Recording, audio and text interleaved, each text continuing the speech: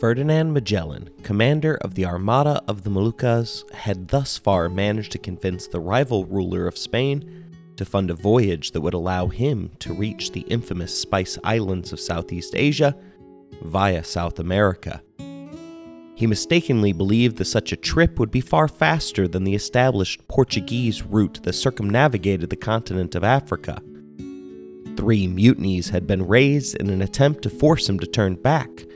He had lost 2 of his 5 ships, one to the weather and another to desertion.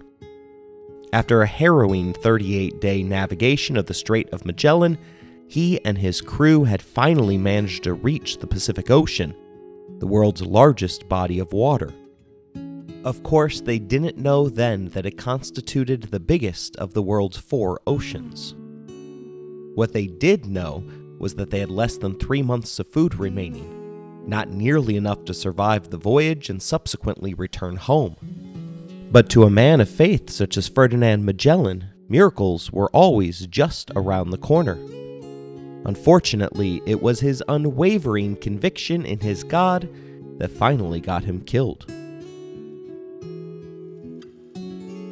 The cape that opens into the Pacific became known as the Cape Desire, because in the words of an elated Ferdinand Magellan, we had been desiring it for a long time. The name didn't fit the pattern for the rest of the expedition, as most of the things discovered by the Portuguese captain were named in such a manner to focus on either geographical features or Christian icons. The strait that he discovered wouldn't bear his name until years after the expedition. Pigafetta, the man obligated to record the journey for posterity's sake, referred to it as the Patagonian Strait, while the crew's astrologer/pilot referred to it as the Strait of All Saints. Although they were elated to finally have traveled to the western side of the continent, their miserable luck didn't immediately turn, as the western exit of the strait is described as a cold miasma, narrow and foggy with white-capped waves hitting protruding rocks that jutted out from the coastline. It was a sailor's worst nightmare.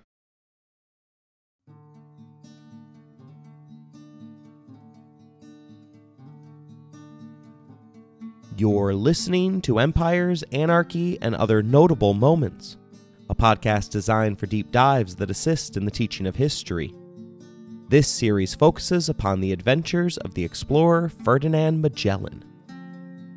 Episode number 4, A Race Against Death.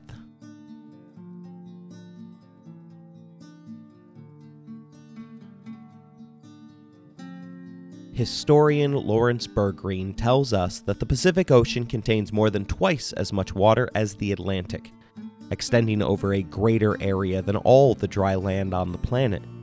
25,000 islands call it home, and concealed beneath its waters lurks the lowest point on Earth, the Mariana Trench. Until recently, more was known about the surfaces of Mars or Venus than about the depths of the Pacific. But to the sailors on Magellan's 3 ships, it might as well have been another planet. The Armada hugged the coast up to what is now Santiago, Chile, before turning west into the open ocean. This was when God appeared to have finally answered the crew's most steadfast prayers, by placing a steady trade wind at their back. The Coriolis force is one of the most predictable aspects of the Pacific, but it was unexpected as the effect had yet to be charted by Europeans, who had never sailed upon this portion of the sea. Without much to write about, Pigafetta worked to learn and translate the Toltolche language of Patagonia from the 2 captives that had been previously seized.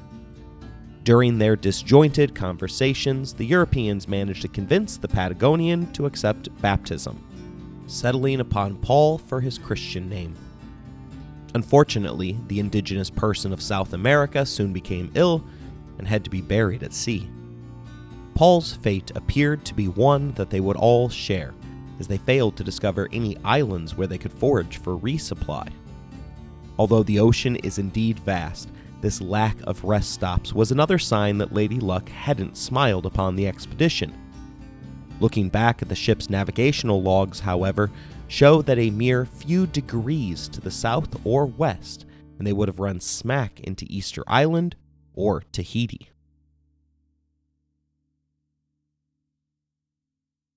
Food was their foremost concern after the seals that they had butchered in Patagonia had become infested with maggots. For 3 months and 28 days, the sailors survived without any sort of fresh food. Crew members reportedly had to eat biscuit, which was no longer biscuit, but instead powder of biscuit swarming with worms. For what it was worth, it stank strongly of the urine of rats. Their second concern was scurvy. Pigafetta documented its spread among the men of the Armada, writing that the gums of both the lower and upper teeth of some of our men swelled, so that they could not eat under any circumstances. When they pushed with their tongues, even gently, their teeth wobbled before falling out. Contracting scurvy wasn't an excuse to not work, as the appearance of the disease meant that the men were locked in a race against death. 29 men succumbed to the illness at this point, reducing the original 260 men who set out from Spain down to a mere 171. The illness comes about due to a deficient diet. Vasco da Gama was the first European to witness an outbreak and understand the disease. Despite his men being miraculously cured after Arabs had sold them some oranges, European doctors were convinced that it was unhealthy air that caused the disease. Oddly enough, the solution to both of the crew's problems came in the form of captured rats from the bowels of the ship. The rodents happened to synthesize and store vitamin C, delivering both a meal and a miracle cure. Magellan was more than protected, as he and his other captains regularly dipped into their own personal stores of preserved quince, an apple-like fruit that gave them more than enough vitamins to fight off the illness. And from what I understand, quince also tastes far better than captured rat.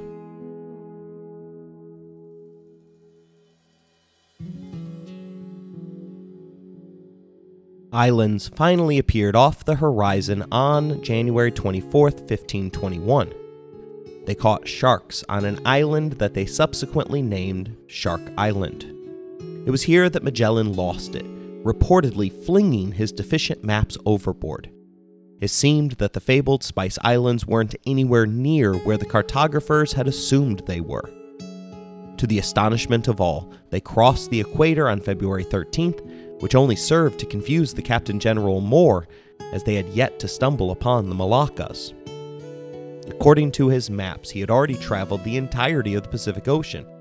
Worse, he had again entered Portuguese waters, meaning that any discovery of the Spice Islands now would only serve to confirm ownership of the world's most valuable resources to the nation of his birth, rather than the nation that he had chosen to sail for. 98 days after exiting the strait, the crew finally received the call they were waiting for. They had reached Guam, the largest of a group of volcanic islands known as the Marianasa. Magellan was 3,000 miles to the west of the Hawaiian Islands. Unlike the previous stops, these islands were inhabited, and almost immediately upon their discovery, outrigger canoes sailed towards them.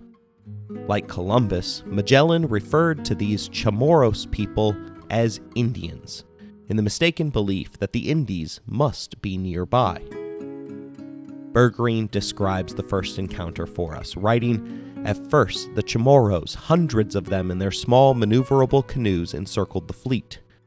Fearing nothing, they got on board, and there were so many of them, especially in the flagship, that some of our men asked the captain to have them thrown out. Weakened as they were, however, as 98 days at sea constituted the longest recorded voyage of its time, there was little they could do." Eventually, however, the inevitable occurred, with one sailor slapping a native, only to be slapped back in kind. From there, a machete hit to the offending Chamorros sent the natives fleeing back to their ships.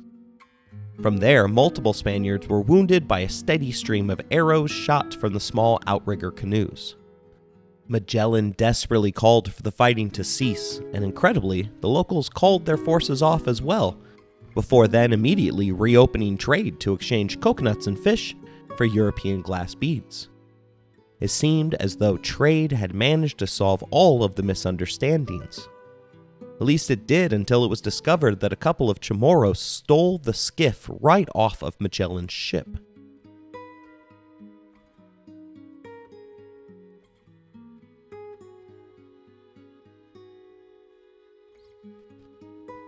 The next day, 40 armed Spaniards made landfall, burning 40 to 50 houses and murdering 7 locals in retribution.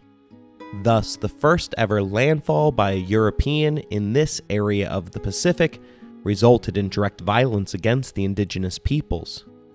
Disgustingly, Bergreen tells us that the sailors who remained on board the ships, imploring the landing party to return with the internal organs of the slain Chamorros, which they thought would cure their scurvy.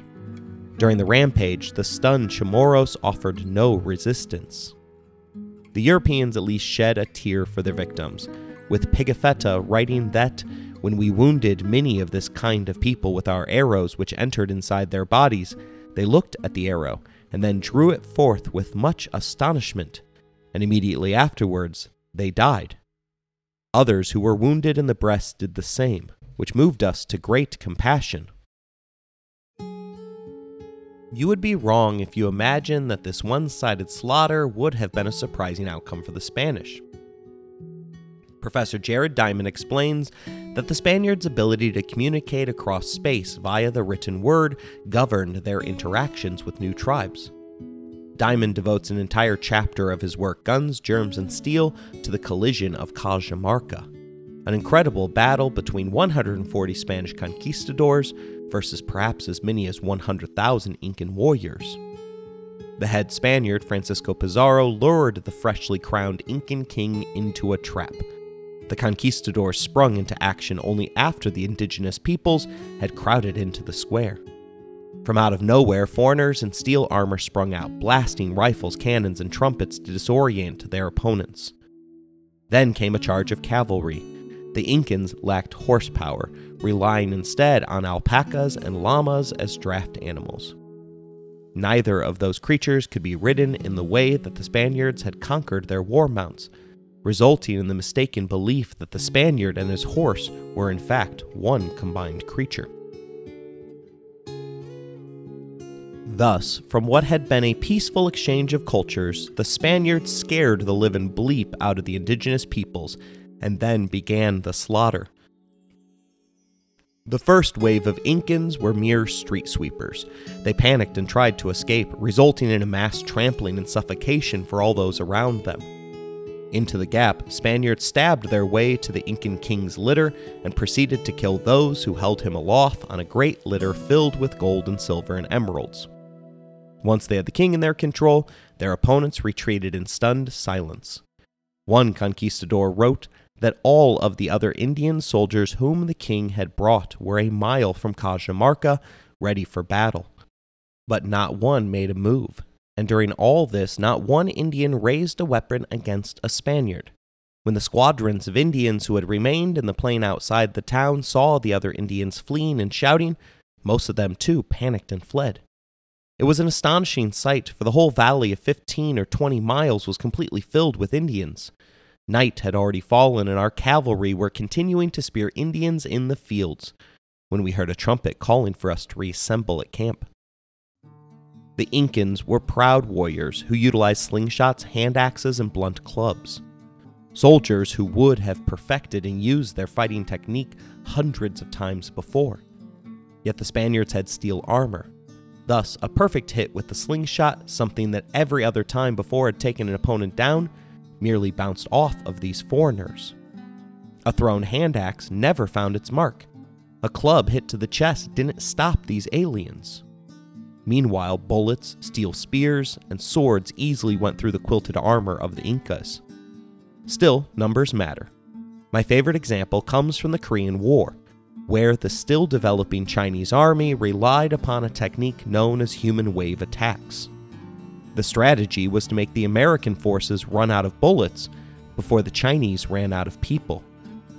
Despite established bunkers with machine guns, the Chinese assaults were incredibly effective, particularly from a psychological point of view. Had the Incas immediately pushed back, then there is no chance that 140 Spaniards could defeat 100,000. In fact, the engagement should have never have occurred in the first place. Diamond explains that a related factor bringing Spaniards to Peru was the existence of writing. Spain possessed it while the Incan army did not. Information could be spread more widely, more accurately, and in more detail by writing than it could be transmitted by mouth. That information coming back to Spain from Columbus's voyages and from Cortez's conquest of Mexico sent Spaniards pouring into the New World. The Incas had very little information about the Spaniards, their military power, and their intent. He derived that scant information by word of mouth, mainly from an envoy who had visited Pizarro's force for 2 days, while it was en route inland from the coast. That envoy saw the Spaniards at their most disorganized, told the king that they were not fighting men, and that he could tie them all up if given 2,000 Indians. Understandably, it never occurred to the Incas that the Spanish were formidable and would attack them without provocation.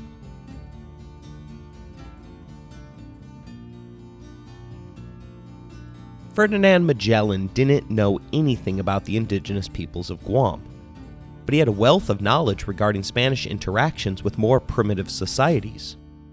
That allowed him to make assumptions that were far more likely to be correct.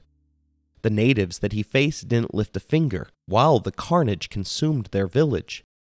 Much in the same exact way that a surprise attack had stunned Columbus's opponents in the discovery of the New World. Not all of his assumptions were correct, however. The Chamorros were a matrilineal society with horizontal leadership, making it impossible for the captain general to identify the tribe's leader among the men of the village. Despite the reprisal slaughter, the two worlds again began to interact after the raid. Pigafetta describes the people as having teeth stained black and red from a constant chewing of the local betel nut. Their women walked around naked at different times of the day according to their own tradition. Not having seen a woman in 3 months, the biographer describes them as beautiful and delicate, and whiter than the men, and have hair loose and flowing, very black and long, down to the earth. The society had advanced boats, small vessel technology that was far more advanced than what was available in Europe. But their most dangerous weapon consisted of a stick with a fish bone attached to one end. They hadn't needed to develop advanced weapons, as they explained to Pigafetta that they thought there were no other men in the world besides them. The confusion on the ships had come from the fact that the Chamorros were a communal society, a group that shared literally everything. Thus, they assumed that the private property on the boat belonged to all. It was also why they had been so willing to share their food with the strangers. Bergreen informs us that upon exiting, Magellan dubbed the land the Island of the Thieves. But a more accurate name might have been the Island of the Sharers.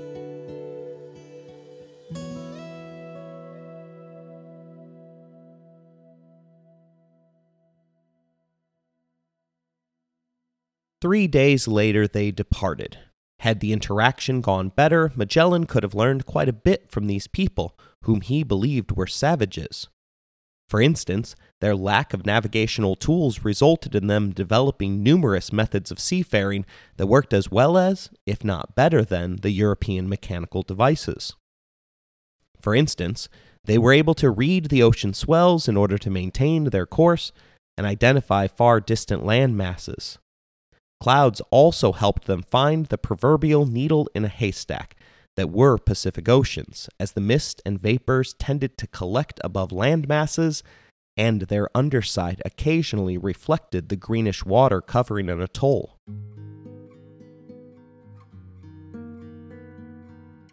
Magellan never learned these techniques, but blind luck saw him 7 days later in Samar, the third largest island of the Philippines. These islands were already known to the Chinese and Arab traders, but a new discovery for the Europeans. Magellan identified the land as Lazarus, after the biblical character. But 22 years later, another Spanish explorer would rename the chain in honor of King Philip of Spain. Magellan's name was quite fitting, however, as here he finally found evidence that would grant the Armada of the Moluccas a second life. For it was here that Ferdinand was approached by local traders. Soon, caps, mirrors, combs, bells were exchanged for fish, palm wine, figs, and coconuts. Spectacularly, the natives recognized some of the spices that Magellan had brought with him.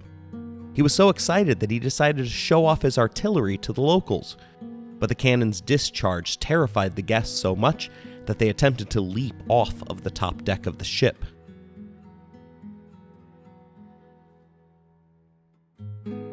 Calm was restored when it became known that Magellan's slave, Enrique, was able to communicate with these individuals.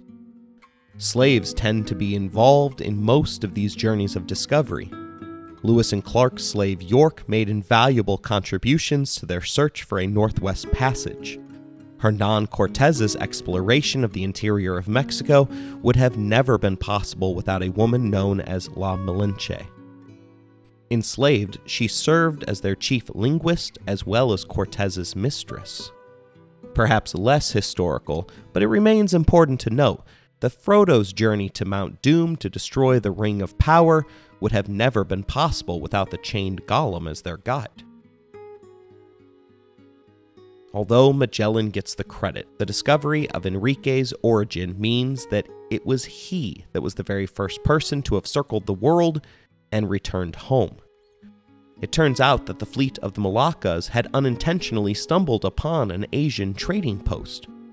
With the help of an actual translator, Ferdinand entered into a kasi-kasi relationship with the local king, cutting their chests in order to extract blood, which was then mixed together with wine for the two men to gulp down.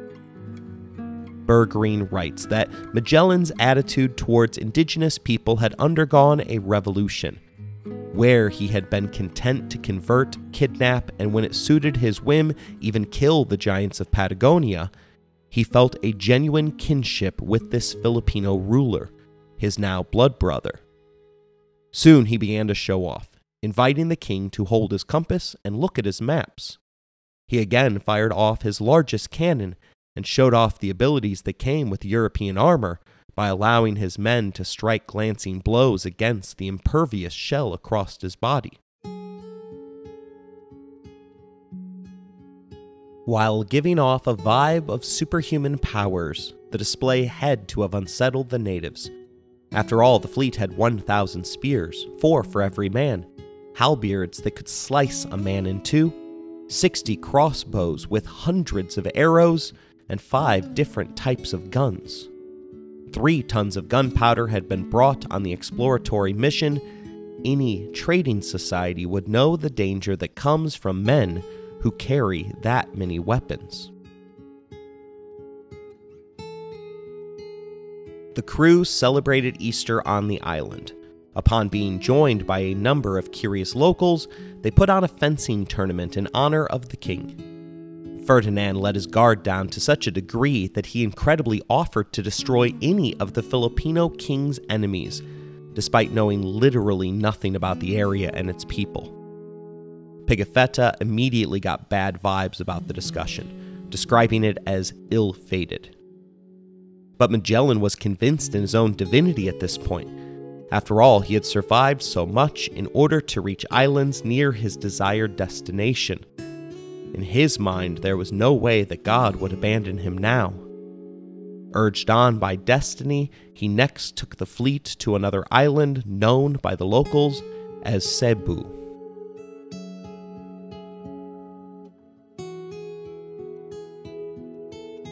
Some suspect that Magellan was already working towards the goal of establishing his own fiefdom. After all, when he returned to Spain, he, a foreigner, would have to explain why he had marooned the well-connected Cartangia in South America. He didn't know it yet, but already the Spanish were making their minds up about the crimes that had been reported by his crew that had defected near the entrance to the Strait of Magellan. Earning an ally and local goodwill by destroying their enemy might have been part of a greater scheme to establish dominance. Or Magellan might have just been punch-drunk with power. Burgreen would lean towards the latter, as he noted that a shadow hung over Magellan, who at this point in time was a fugitive from society and captive to the winds of fate.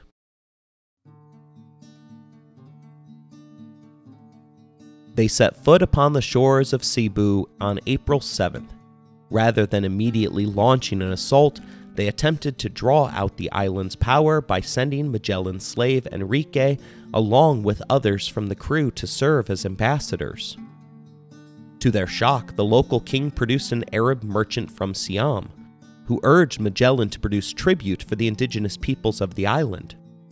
Burgreen reveals to us that Magellan scorned the Arabs' live and let live approach to the islanders and refused to pay anyone.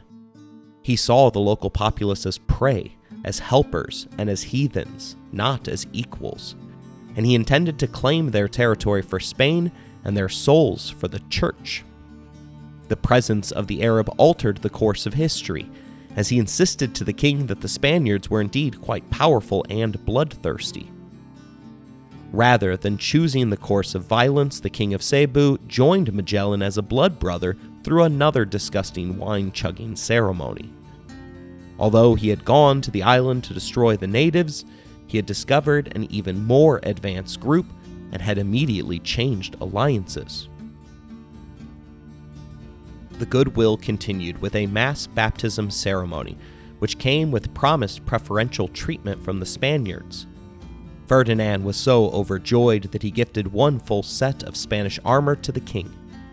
One of the supposed benefits that came with baptism, according to the Spanish at least, was a mixing of the Armada's men with the indigenous women of the island. Pigafetta doesn't spill too many details, but reading between the lines of his work suggests that he was quite smitten with 3 naked girls whom the prince of the island had ordered to dance for them.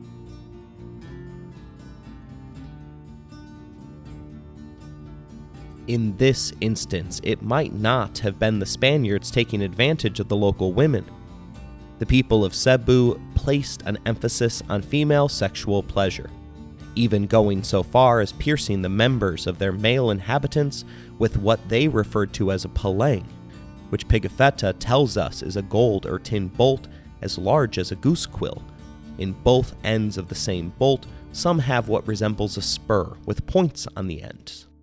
The device prolonged the act, intensifying pleasure. Thus, one has to imagine the locals' disappointment at seeing the Spaniards naked. Yet, just as all men in his situation would, Pigafetta insists that all the women loved us very much, more than their own men.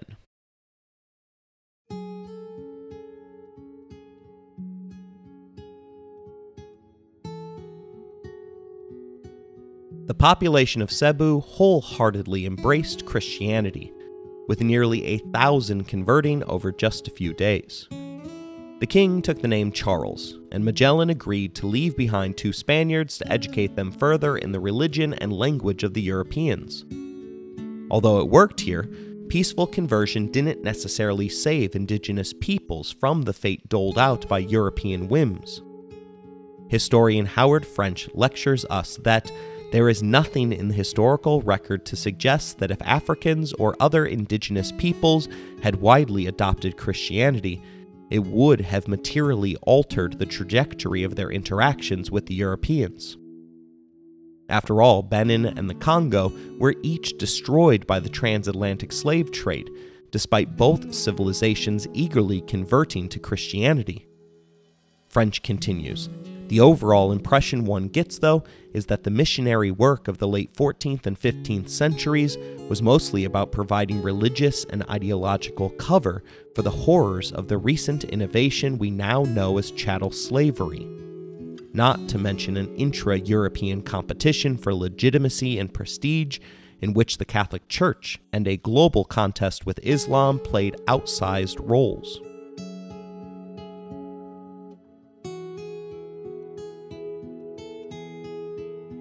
Magellan never questioned how quickly the locals accepted Christianity.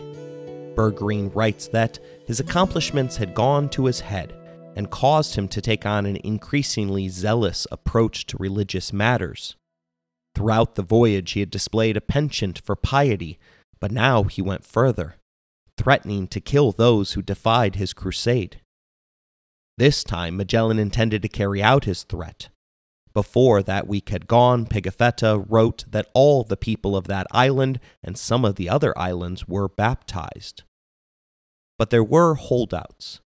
Magellan sent word to the reluctant chieftains that if they did not convert immediately and swear allegiance to King Charles, he would confiscate their property, a European concept that was nearly meaningless to the islanders, and he vowed to punish them with death, a threat they understood but chose to ignore. To demonstrate his seriousness, Magellan sent a band of his men to wreak havoc. We burned one hamlet which was located on a neighboring island because it refused to obey the king or us. We set up a cross there, for those people were heathens, Pigafetta said, without a trace of remorse as the smoldering ashes sent a sickening plume into the sky. Although the violence succeeded in an extraction of loyalty pledges to his newly converted blood brother chieftain, Magellan began to realize that the impromptu conversion had done little to remove the locals' practice of worshipping idols, a direct violation of his faith's 10 Commandments, rules that the converts likely didn't even comprehend. Seeking to divorce his new converts from their pagan acts, Magellan bet everything on a miracle, telling his allied chieftain that his god had the ability to cure the sick. As such, he informed the locals that he would allow the chief to behead him if baptism didn't heal the prince's ailing brother. The Spaniards made a show out of it, baptizing him, his 2 wives, and 10 girls, despite the fact that the prince appeared so sick that he could neither stand nor speak. The captain general then had the young man drink some almond milk, and voila! 5 days later, the man was standing. Bergreen writes that, in the following days, Magellan, inflamed with biblical fervor, destroyed idols arrayed along the shore, and incited the agitated islanders to follow his example.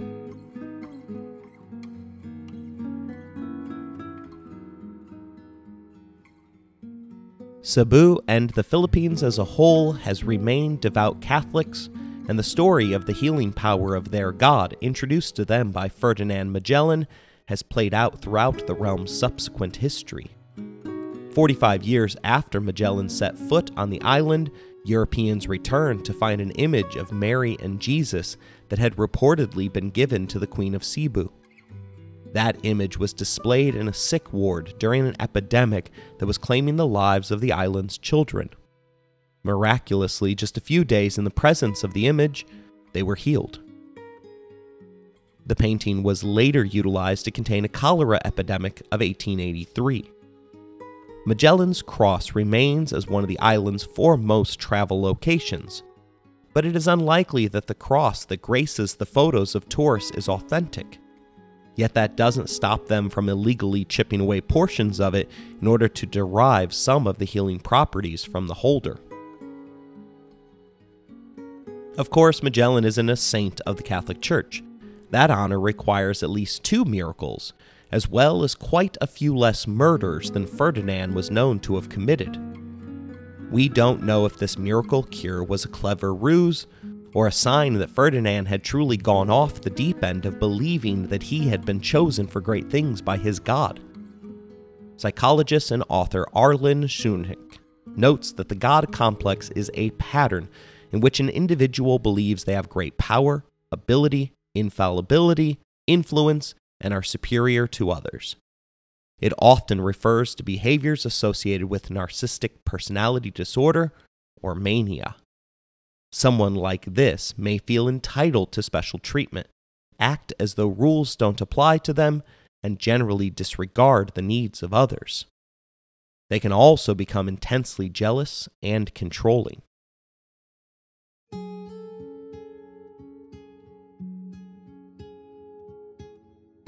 Individuals suffering from a God complex are also quite easy to manipulate. Seeking to expand his conversion efforts, he turned next towards a tribe known as the Lapu-Lapu, residents of the island of Mactan.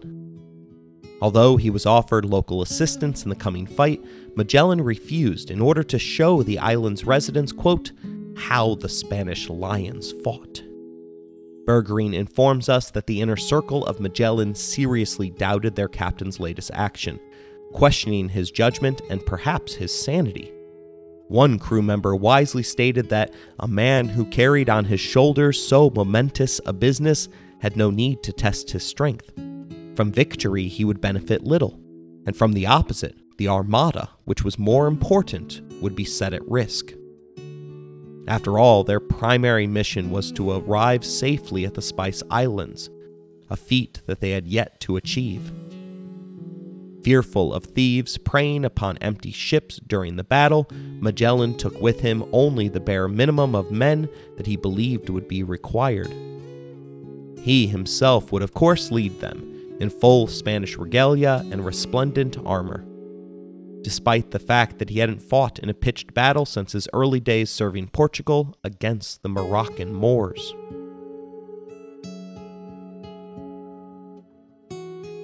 Pigafetta was among those selected to suit up for the battle.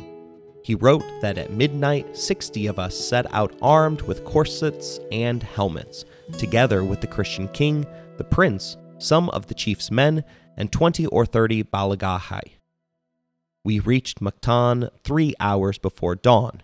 Incredibly, the enemy's chief, a warrior named Lapu-Lapu, asked to postpone the attack until morning so he could accumulate more men. Seeking to maximize his glory, Magellan consented, only to realize that their enemy had retreated to defensive positions that would be far more difficult to remove them from. The Captain General had lost precious time, along with the advantages of darkness and a favorable tide. Bergreen reveals that the increased distance from the longboats to the shore meant that Magellan's men would be completely exposed to Lapu-Lapu spears for a much longer period of time as they waited to land. And it meant that the ships would be so far from the scene of battle that their crossbows and artillery would be rendered useless. Pigafetta tells us that 49 of the men leaped into the water up to their thighs, while 11 remained behind to guard the longboats, in the unlikely event that they needed to retreat. As Magellan's men advanced slowly through the water, 1,500 warriors emerged from the jungle, far more than the few dozen that Ferdinand had anticipated. The Spaniards formed up 2 divisions and began to fire off their guns, which remained quite ineffective during this time period. Although the shots went through the Lapu-Lapu's thin wood shields, they were unable to slow down the advancing forces. Pigafetta wrote frustratingly that the enemy never stood still, but leaped around, covering themselves with their shields. They shot so many arrows at us and hurled so many bamboo spears, some of them tipped with iron, at the Captain General, in addition to pointed stakes hardened with fire, stones, and mud, that we could scarcely defend ourselves. As the Spaniards finally emerged from the water, Lapu-Lapu's warriors melted back into the jungle, allowing Magellan to angrily burn their village to the ground.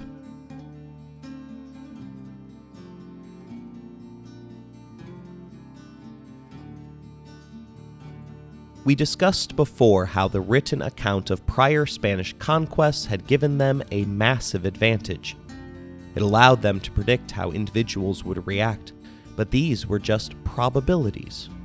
Rather than intimidating the natives as had been typical, the act of destroying the settlement enraged the enemy. After just one house was lit up, 50 warriors emerged from their hiding places to charge the Spaniards. A crew member fell upon having his thigh slashed. Pigafetta details that our men, wanting to avenge this, charged against the heathens, who beat a retreat. And as our men were chasing them, they came out of a path at the backs of our soldiers, as if it had all been planned as an ambush, and with ear-splitting shouts pounced on our men and began to kill them. Magellan had ignored every piece of advice in preparing for this conquest. He had no intelligence on the enemy's size or strength. He expected to face dozens with sticks, and instead faced down an army with weapons capable of breaking through their Spanish armor. The danger he faced soon dawned on him, managing to break through his god complex only after he felt the tip of a very real poisoned arrow that had found itself embedded in his right leg. He finally gave the order to retreat, despite the fact that it would humiliate him in front of his newly converted friends. Still, the great Hernan Cortés had failed during his first interaction with the Aztecs, only to regroup and then level the civilization. Although Ferdinand had no news of what was happening in Central America, he was cut from the exact same Iberian cloth. Despite the setback, Magellan would have still retained hope that European medicine, ingenuity, and artillery would be enough to save him.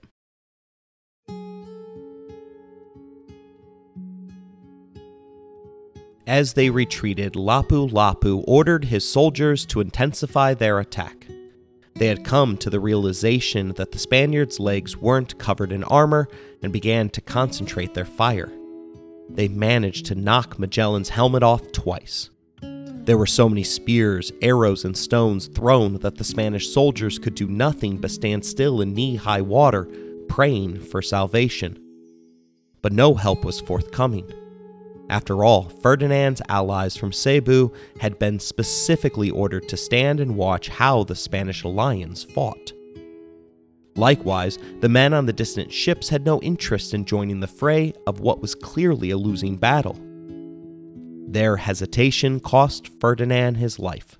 Bergreen writes that Magellan was rapidly weakening from the effects of the poisoned arrow in his leg, as the implacable Macanese closed in and the two sides fought hand to hand. An Indian hurled a bamboo spear into the Captain General's face, but the latter immediately killed him with his lance, which he left in the Indian's body. Then, trying to lay his hand on his sword, he could draw it out but halfway, because he had been wounded in the arm with a bamboo spear. When the natives saw that, they all hurled themselves upon him. One of them wounded him on the left leg with a large cutlass, which resembles a scimitar, only larger.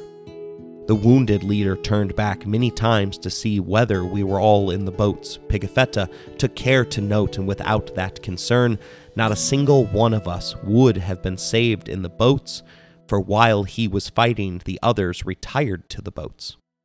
Meanwhile, the scimitar's repeated blows took their mortal toll. That cursed the Captain General to fall face downward, when immediately they rushed upon him with iron and bamboo spears and with their cutlasses, until they killed our mirror, our light, our comfort, and our true guide. Thereupon, beholding him dead, we wounded retreated as best we could to the boats, which were already pulling off.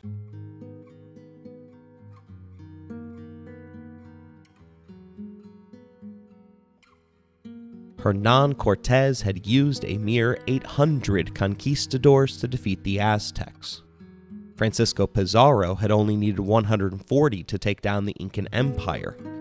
Christopher Columbus, an Italian sailing for Spain, subjected the Taino peoples of the Caribbean to the horrors of slavery with just 3 ships of explorers. In 1519, Magellan and Cortés set forth on the adventures of their lifetime, attempting to achieve a name greater than Columbus.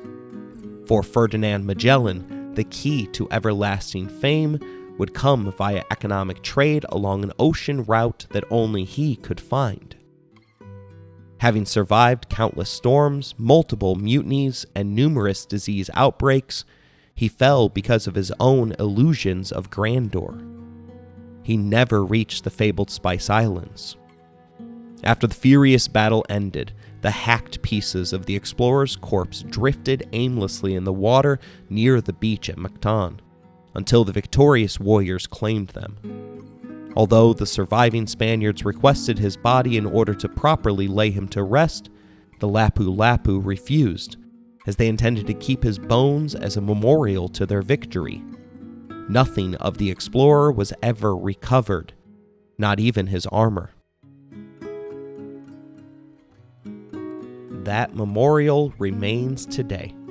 Unlike Magellan's cross on Cebu, the most impressive sight along the Mactan harbor today is a giant statue of Lapu-Lapu, brandishing his bamboo spear at the ready as he gazes protectively over the Pacific.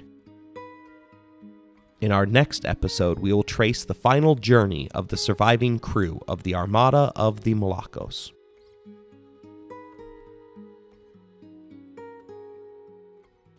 I hope you enjoyed today's episode. If you want to interact with the show, you can email us at resourcesbylowry@gmail.com. If you would like to financially support the show, please look in the show description for more information. As always, thank you for listening, rating the show, and spreading the word.